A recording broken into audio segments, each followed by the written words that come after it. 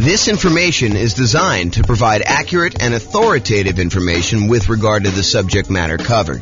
It is offered with the understanding that the presenters are not engaged in rendering legal, accounting, or other professional services. If legal advice or other expert advice is required, the services of a competent professional should be sought.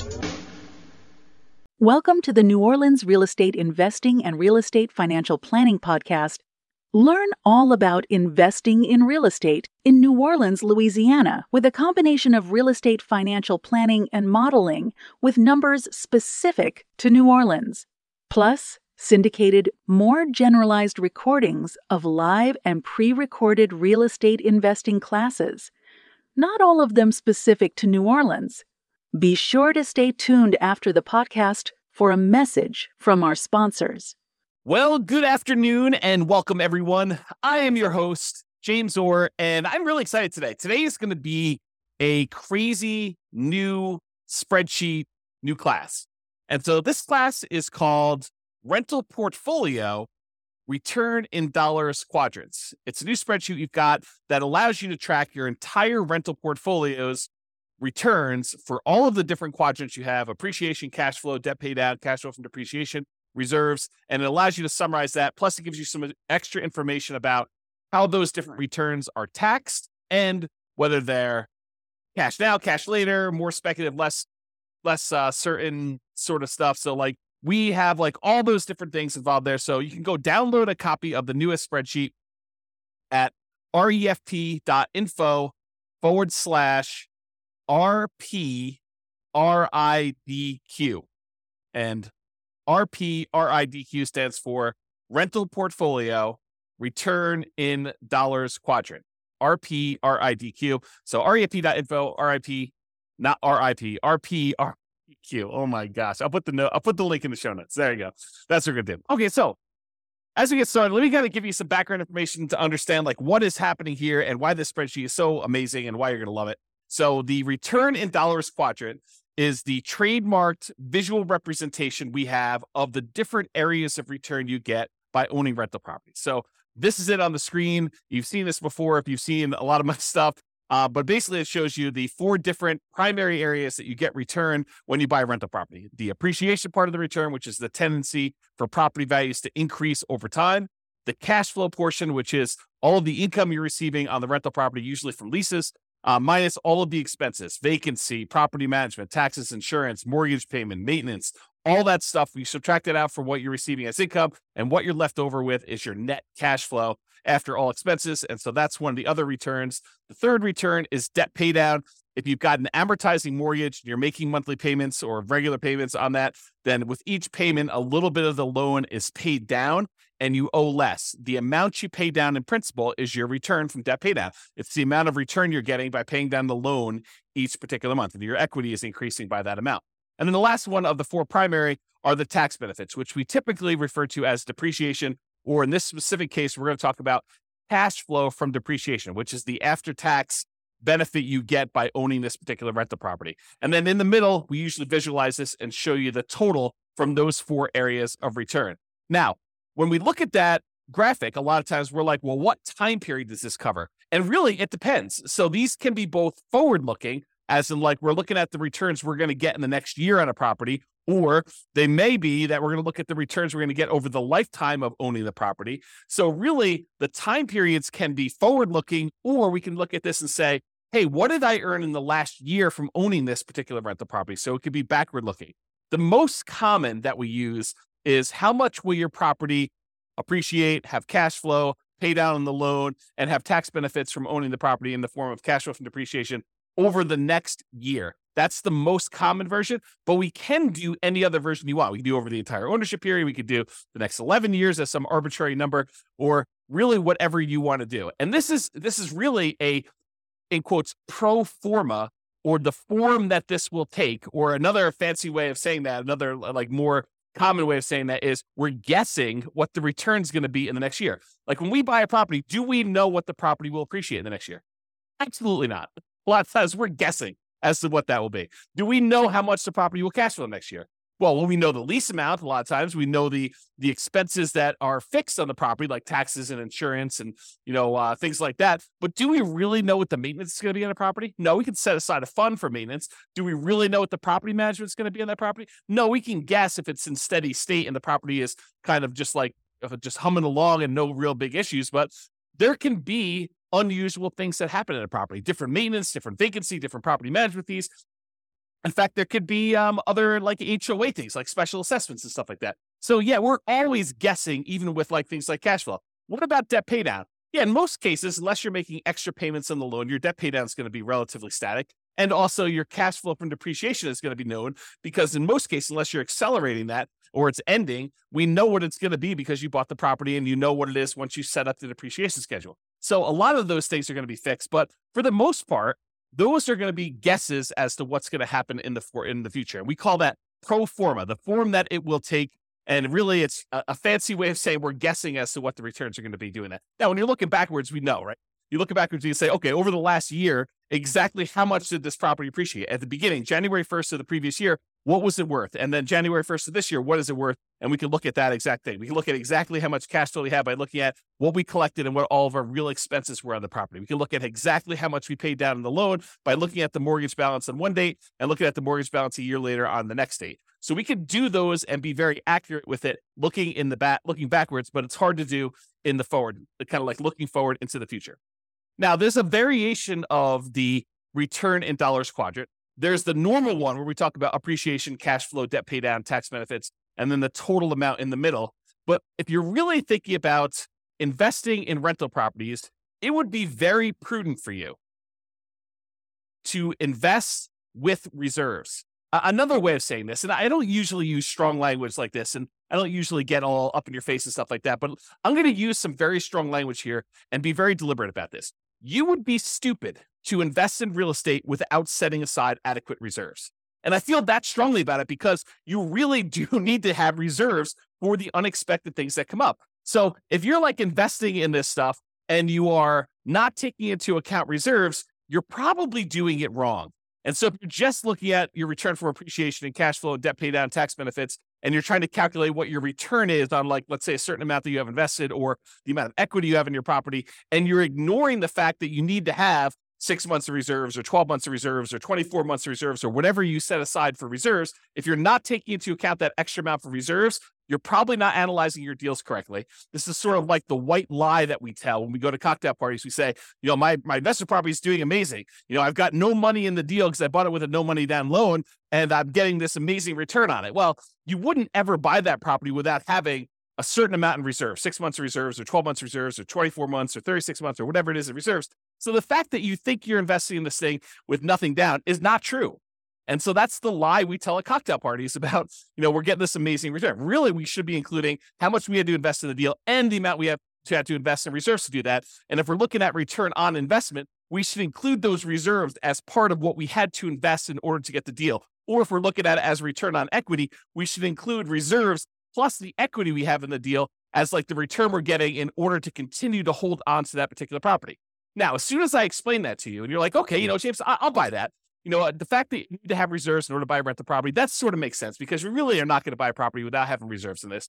Well, as soon as I tell you that, now you have a certain amount of money you have on reserves. We really should look at what we're earning on those reserves that are sitting on the sideline, whether it's savings accounts or CDs, or if we're going to get really risky and do like stocks or bonds or whatever we're going to do in that thing. We can look at the return we're earning on the reserves as an extra return that we are getting by having this property as well.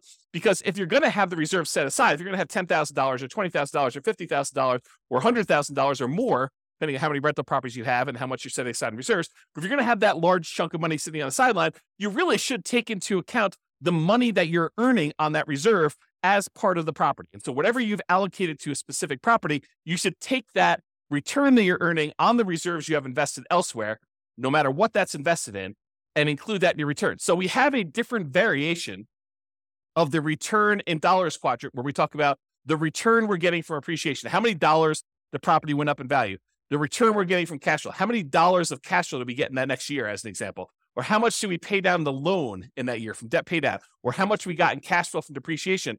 for owning this particular property. And then in addition to that, the variation with the one with reserves says, how much did we earn on the reserves that we set aside to own this property? And so we have a version of this where we have the 4 primary returns: appreciation, cash flow, debt paid down, tax benefits.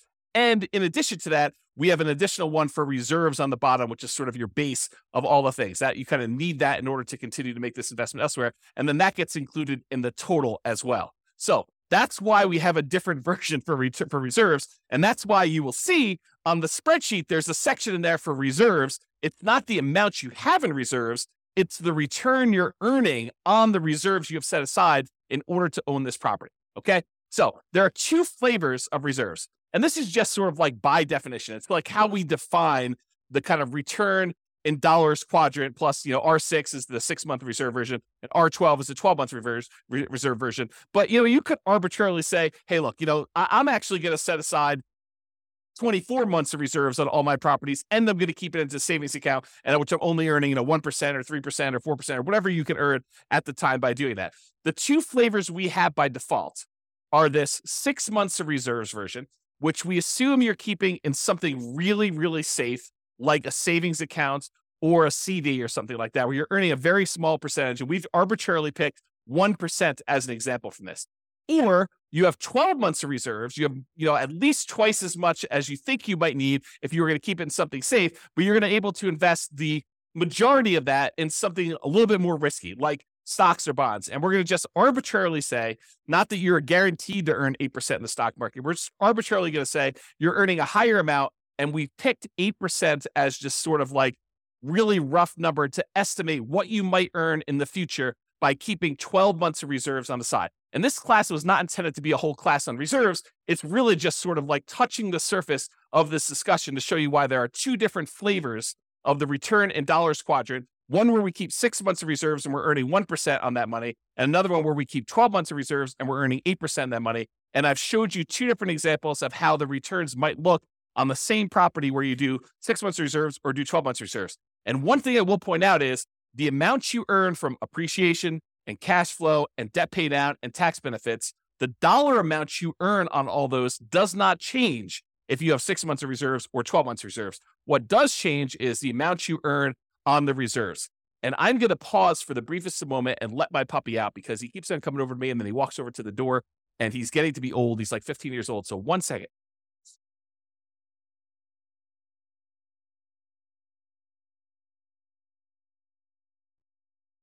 Okay, I'm back. All right, so we just talked about reserves there. So getting back to this return in dollars quadrant sort of idea, you may be familiar with this idea if you've seen any of my classes where I talk about the world's greatest real estate deal analysis spreadsheet.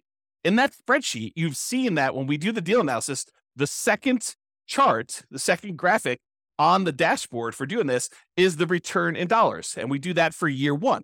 And in that particular chart, I show you what the return in dollars quadrant is, excluding reserves. I show you each dollar amount of appreciation, cash flow, debt pay down, and cash flow from depreciation.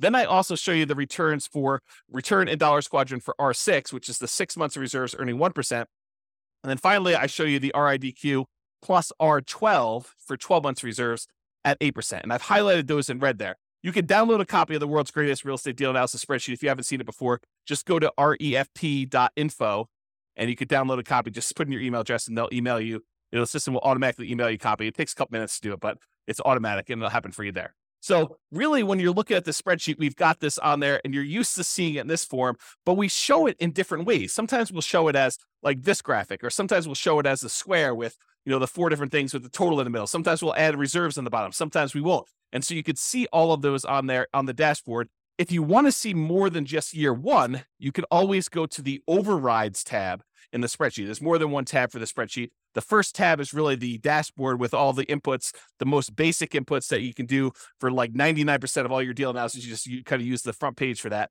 But we show all the details and allow you to override any number at any point in time on the overrides tab. And you could see the return in dollars for subsequent years, all the way through, I think, year 40, if I'm not mistaken. So you could see all that on there if you want to go to the overrides. Okay, so that's how you do it. And that's what you normally see if you were looking at one deal that you're analyzing. So if you want to go look at a particular property that you're considering buying or a property that you already own, you want to just run it through the deal analysis spreadsheet, the world's greatest real estate deal analysis spreadsheet, then you can go see that. But what if you want to see all of your properties? What if you wanted to see what, the return is for appreciation for all the properties you own, or the cash flow for all the properties, or the debt pay down, or the return you're getting on the reserves, or the return you're getting from cash flow from depreciation, or what the total amount you're getting for all these are? Well, if you have access to the real estate financial planner software, you can see your entire portfolio starting at any point in time. You can see it from the very beginning when you start analyzing. You can see it 10 years in the future, or year 17 when you're going to actually retire, or year 22 when you're going to start collecting your Social Security. You can look at what your portfolio would look like, a snapshot of that, any point in time using the real estate financial planner software, and you can see it in kind of like 4 major views. The first view is you can see it in this sort of like stacked column where each individual property, it shows you the breakdown of how much you're getting in appreciation, how much you're getting from cash flow, how much you're getting in debt pay down, how much you're getting from cash flow from depreciation, how much you're earning in reserves. And it shows you each individual property stacked side by side so you can compare them very easily and see what they are. Or you could see any individual property using the more traditional kind of like graphical 4-quadrant thing with the reserves at the bottom, showing you the total amount and how it breaks down for each one of your different returns, the dollar amounts you're earning from each of those. And in addition to that, if you're like, hey, I want to just see one number for my entire portfolio, all the rental properties I own at that given time, we have a version of that return in dollars quadrant, where it sums up all of the appreciation you're getting from all of your properties, all of the cash flow you're receiving for that entire year for all of your properties, all the debt pay down, all of the tax benefits or cash flow from depreciation, all the amount you're earning in reserves, for a total amount in total for all of your properties in your portfolio.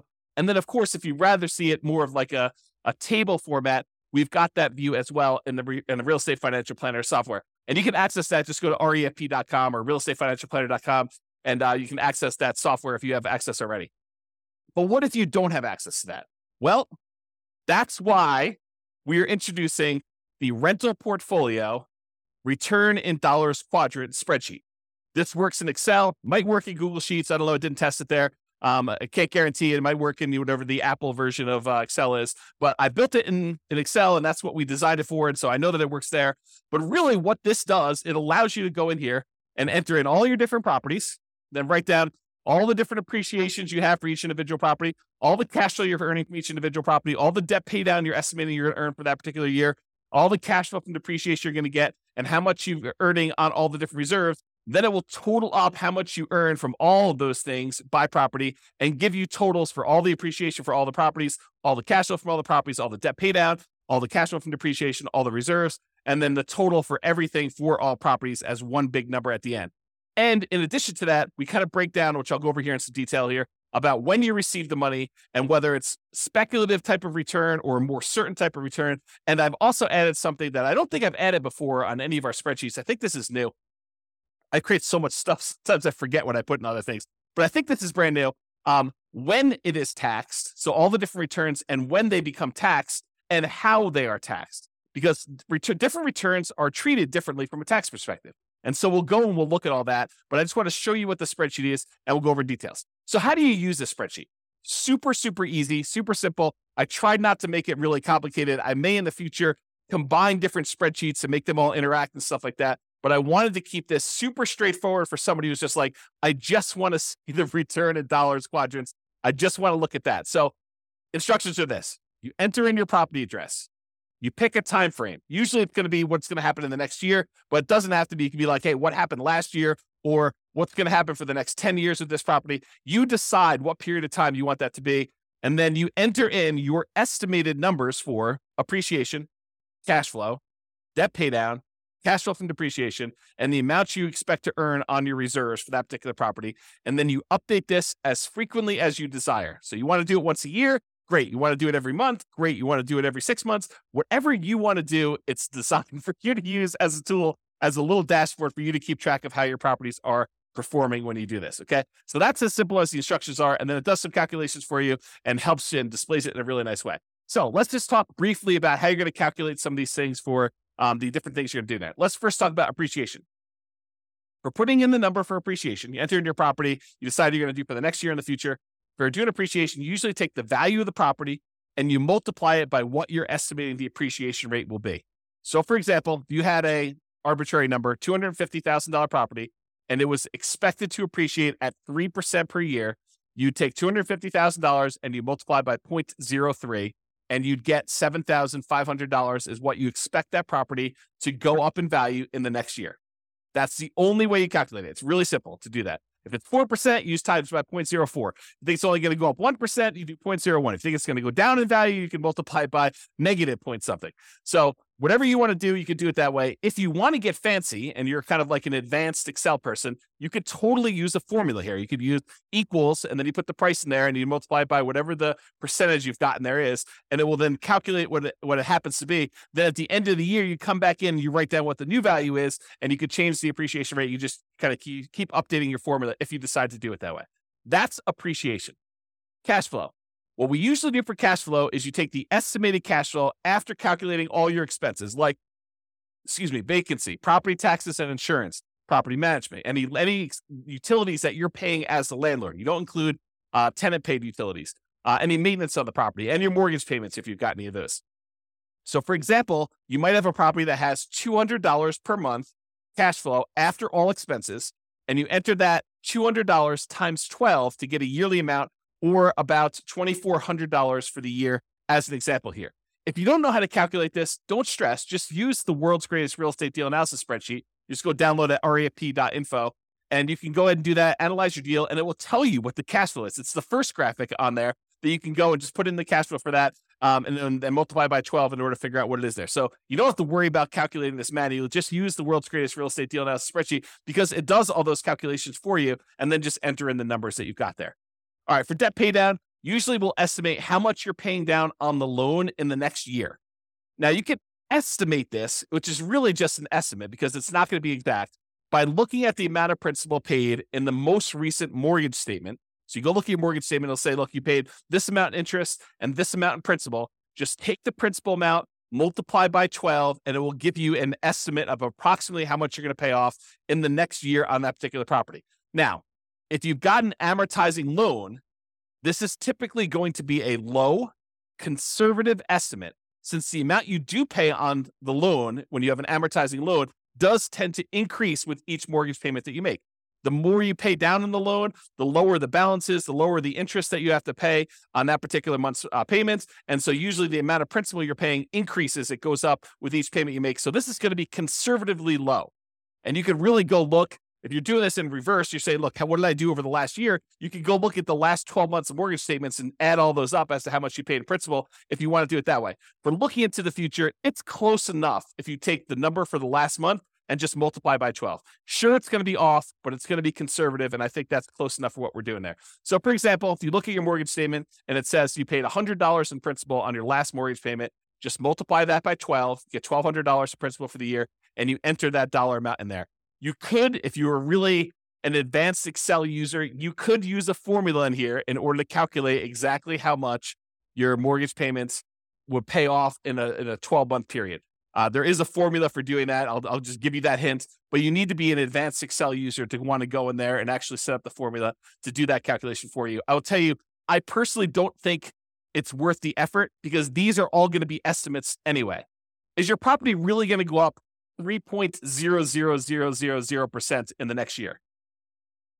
The chance is almost zero that it will go up exactly 3.00000%. It's going to go up a little bit more than 3%. It's going to go up a little bit less than 3%. Might even go down a little bit depending on what the market conditions are doing. So we're guesstimating. We're estimating what this might be in the future anyway. So it doesn't matter if we're like accurate to the seventh decimal place when we're trying to figure out how much you're getting in debt pay down. And yes, it is going to be conservatively low, but this just gives you a rough idea of approximately how much you're getting on a property when you do this. Okay. All right. The next one is cash flow from depreciation.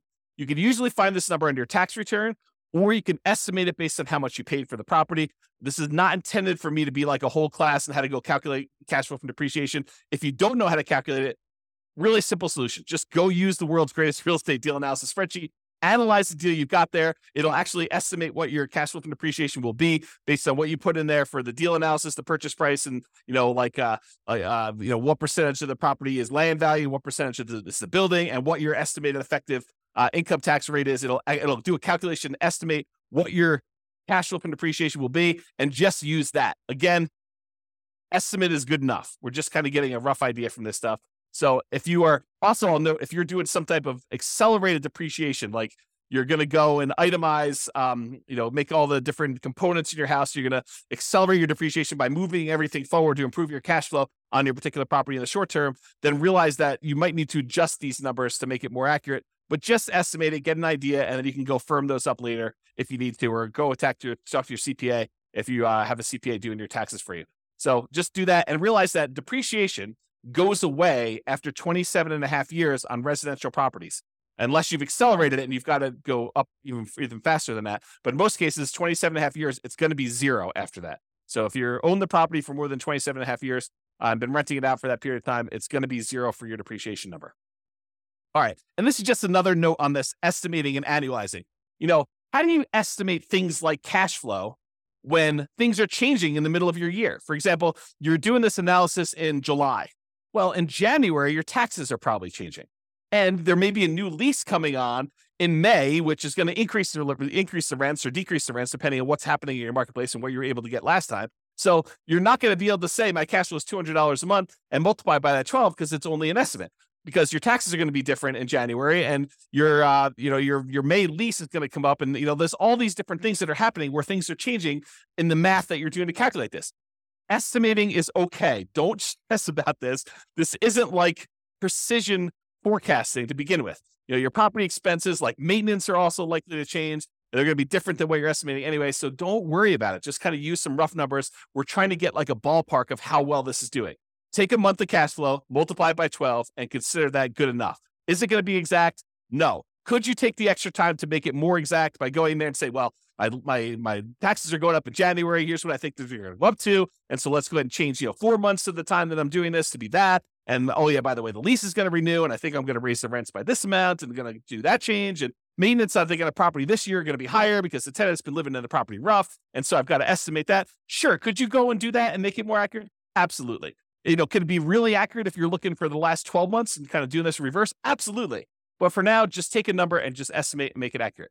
Now, once you got all your properties entered into the spreadsheet, what's great about this is now you can actually look at it and say, okay, where should I put in my effort? Where should I go and apply all the 88 different strategies we've got for improving cash flow on a rental property? And you've got the kind of like how to improve cash flow 88 strategies all on the screen right now if you're watching the video version of this, and you can see or go listen to all the other classes we've done on how to improve cash flow. But you can look at the ones where cash flow is struggling and look and focus and say, okay, well, these ones are great. I don't necessarily need to focus on those, or maybe I want to focus on those because those will be the easier ones to improve. But you can decide which ones to focus on and which ones to apply the 88 strategies to. Similarly, you can go beyond the 88 strategies to improve cash flow and actually decide to look at where there are opportunities for you to do deal alchemy type stuff. We talk about deal alchemy where we convert appreciation to more cash flow now, or we look at taking, debt pay down and we use that to improve cash flow. You can look at the properties where you have really strong appreciation or debt pay down or other things got going on and how we can manipulate those returns using deal alchemy principles and actually use those to decide to change our returns from one area of return to another. And that's what the deal alchemy classes are all about. It's like manipulating returns and say, look, cash flow is most important to me. So I want to focus in on cash flow. And I'm willing to trade things like appreciation or debt pay down or the tax benefits or even like the return you're getting from reserves or whatever you're doing there. And there are different things we can do, different types of strategies we can do in order to improve one return over another, to kind of prioritize different returns and maybe move them in and out and kind of decide what we're going to do there. So use deal alchemy if you're looking at your spreadsheet, the kind of like summary spreadsheet for this class, and decide which ones that you want to do. So their entire class on deal alchemy, I'm not going to go into that, but that's how it's worked. That works. All right. This is what I think is a new slide. How returns are taxed. How are the different returns that you're getting from buying a property? How are they taxed? And so this is a new spreadsheet that shows you how it's done and when you're taxed on the property. So let's just break it down. There's appreciation, there's cash flow, there's debt pay down, there's cash flow from depreciation, there's reserves. So appreciation return is typically a deferred return. You're not getting that immediately until you sell the property or you refinance the property, and then it's typically taxed as capital gains. So if you go in to sell the property, then you're going to pay capital gains taxes on the property on the appreciation part of the return that you had during that time. However, there are a lot of caveats to the appreciation one. However, you're taxed on this increased value via increased property taxes immediately. So while we're not paying taxes on the amount that we gained in appreciation in terms of capital gains, because the property value did go up, the property assessor, the tax assessor, is going to say, hey, look, this property is worth more. And so because of that, your property taxes are usually going to go up. So we do pay a little bit of an increased tax based on the property value going up in the form of property taxes. But that's not the real big one that gets you when you go and sell a property. And when you refinance a property, you probably don't have to pay the appreciation, the capital gains tax on appreciation. But if you actually go and sell the property, you will, unless you may be able to defer the property taxes, the taxes, the capital gains taxes on the property when you go and sell it by doing a 1031 tax deferred exchange. It doesn't eliminate your taxes, but it defers them to later. And there are lots of rules and regulations, so it does not apply on 1031 exchanges, but really just realize that you can actually defer the capital gains taxes even when you sell the property by doing a 1031 tax deferred exchange. And not only that, but in addition to that, sometimes you can completely eliminate the capital gains taxes due on the property going up in value when you die and you have a reset basis for your heirs. So the property went up in value $1 million since you owned it, but you then die, you pass on the property to your heirs. Well, now their basis, the amount that they're starting from to figure out how much capital gains they owe, becomes that new $1 million higher valuation, not the one you had before. And so there are no capital gains taxes due on that dollar amount. And there are all sorts of like rules and stuff like that and taxes on your estate and everything. I'm not going into that, but realize that this property, the capital gains due on any appreciation gains you have, may be completely eliminated when you die if you have a reset basis for your heirs. Not that that's a good solution for getting rid of the taxes on a particular property. And if you happen to sell the property in less than a year, the appreciation is typically taxed as ordinary income instead of that long-term capital gains that we've been talking about. So there's a lot of like asterisks associated with the appreciation return, but that's the overall idea. It's deferred taxation, and it's typically taxed as capital gains with a lot of like asterisk caveats to those things in there. Let's talk about cash flow now. Cash flow, after all your expenses, is typically taxed as ordinary income in the year that you earn it. So the year that you get that cash flow on the property, you're typically paying taxes on it, and it is typically taxed at an ordinary income tax rate. Debt paydown is typically taxed as an ordinary income in the year that you earned it. So the amount that you pay down that loan, that amount is usually taxed. Okay. It's some people consider it part of the cash flow number, right? Like the amount of money you're getting minus the expenses, because you can only subtract the interest as an expense. You can't subtract the amount you pay in principal. You can't subtract the full mortgage payment. You can only subtract the interest part of the mortgage payment that you're paying. So the amount that you pay down in principal is actually a weird version of cash flow in the sense only of taxation. Okay. So really the amount you pay down in principal on the loan, that is typically taxed as ordinary income in the year that you earned it.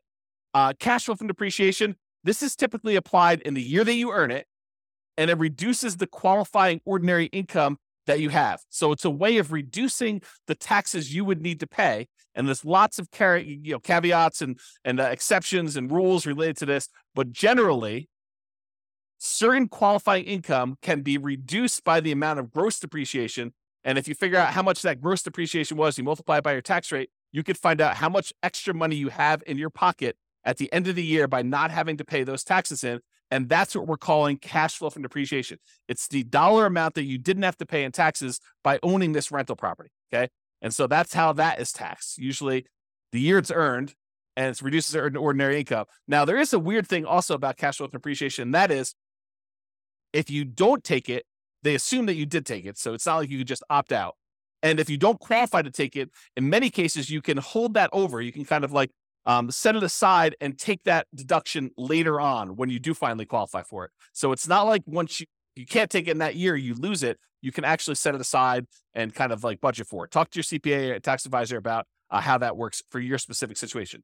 And then finally, the returns from reserves are typically taxed as ordinary income in the year that it was earned. So if you have money in a savings account, or you have money in CDs or the stock market, and you're earning on that particular money, you're getting a return on that, that's typically taxed as ordinary income in the year it's earned. Now, again, seek a professional to verify this for your situation. I am not a tax expert by any stretch of the imagination. I've had zero tax training, but this is just like my knowledge of the topic. So as a starting point for you.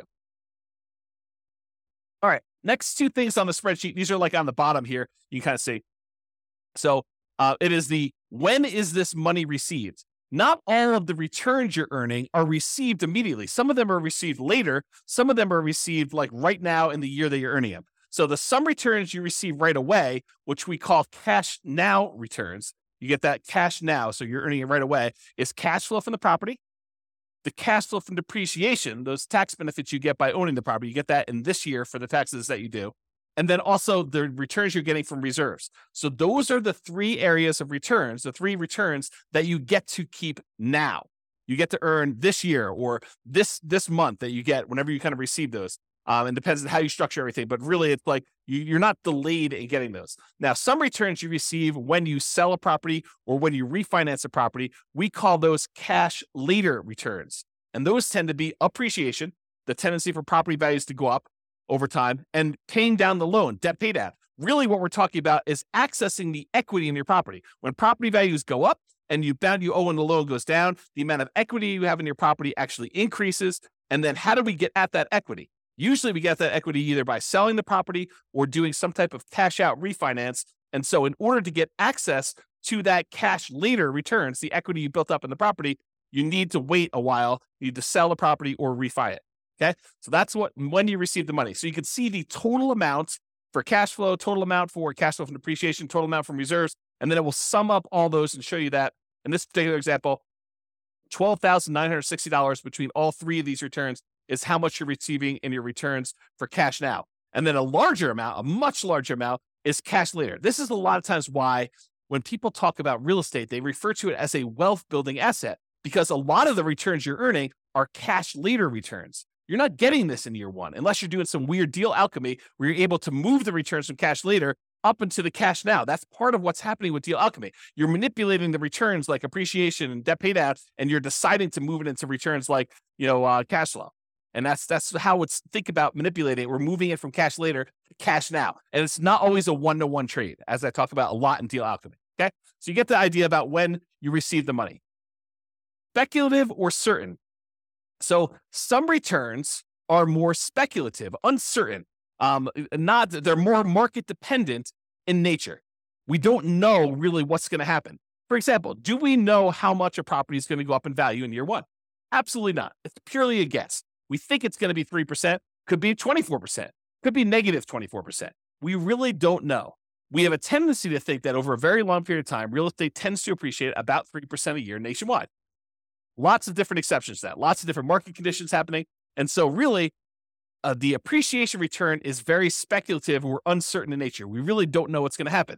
And to a similar degree, cash flow is also more speculative and less certain. A lot of people think, I've got a fixed lease. I'm definitely going to get at least $200 a month on this particular property. And that's a pretty certain thing.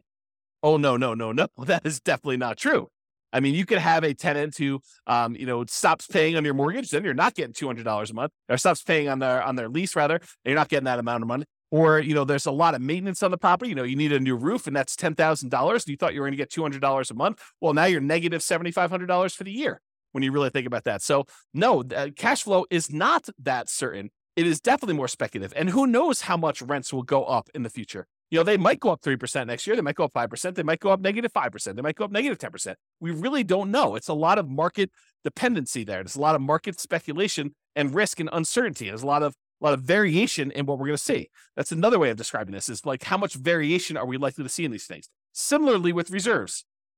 Sure, you could go and invest your reserves in like a CD where you get a guaranteed 1% return on your money by having the CD. And in that case, I could probably make an argument to even move this from more speculative, less certain to less speculative and more certain in terms of reserves. But if you're taking this money and you're investing in something like bonds or to a greater degree the stock market or crypto or anything crazy like that, where you're going to actually get a much wider variance of different returns you might get, it is definitely more speculative and less certain the return you're getting there. So the returns that we think of as more speculative in nature, market dependent and uncertain are appreciation, cash flow, and depending on what you're investing in with your reserves, the reserves. Okay. And then we add up those three and we show you the total amount of the more speculative, less certain returns you're earning are $80,781 is like based on the spreadsheet with the example numbers, which you should just write over and replace. I put sample numbers in there so you can see how it works, but the idea is just overwrite them with your own stuff.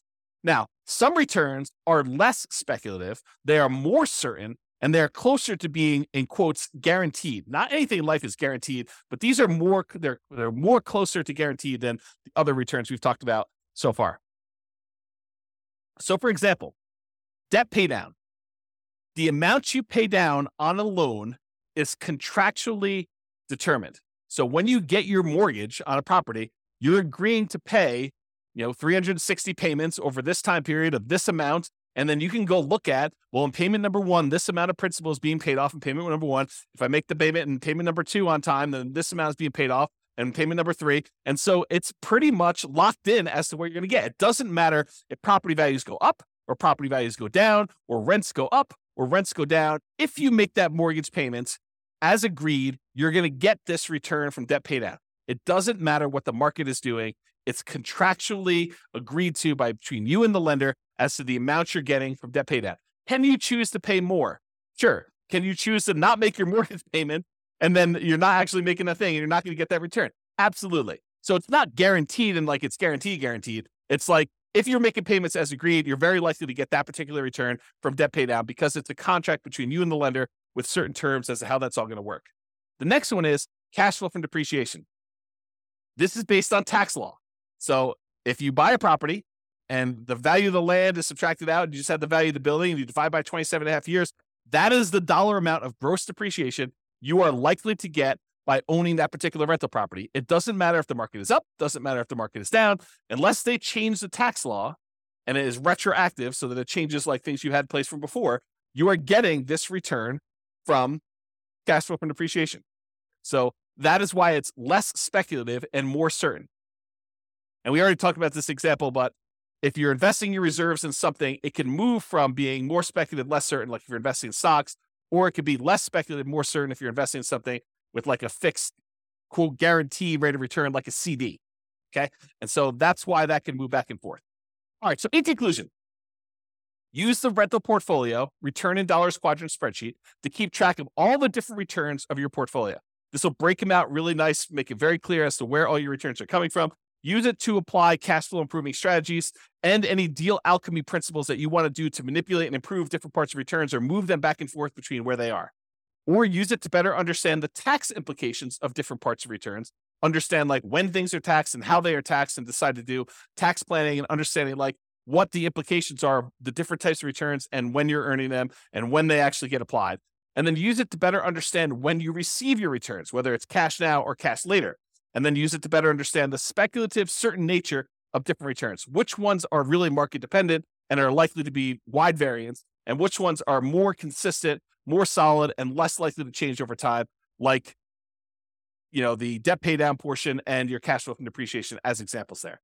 So that's all I got. Hopefully you like the new spreadsheet. Hopefully you like the new class. Let me know. Go ahead and use it, download it, and we'll go from there. This has been James Orr. Have a great day, everybody. Bye-bye for now.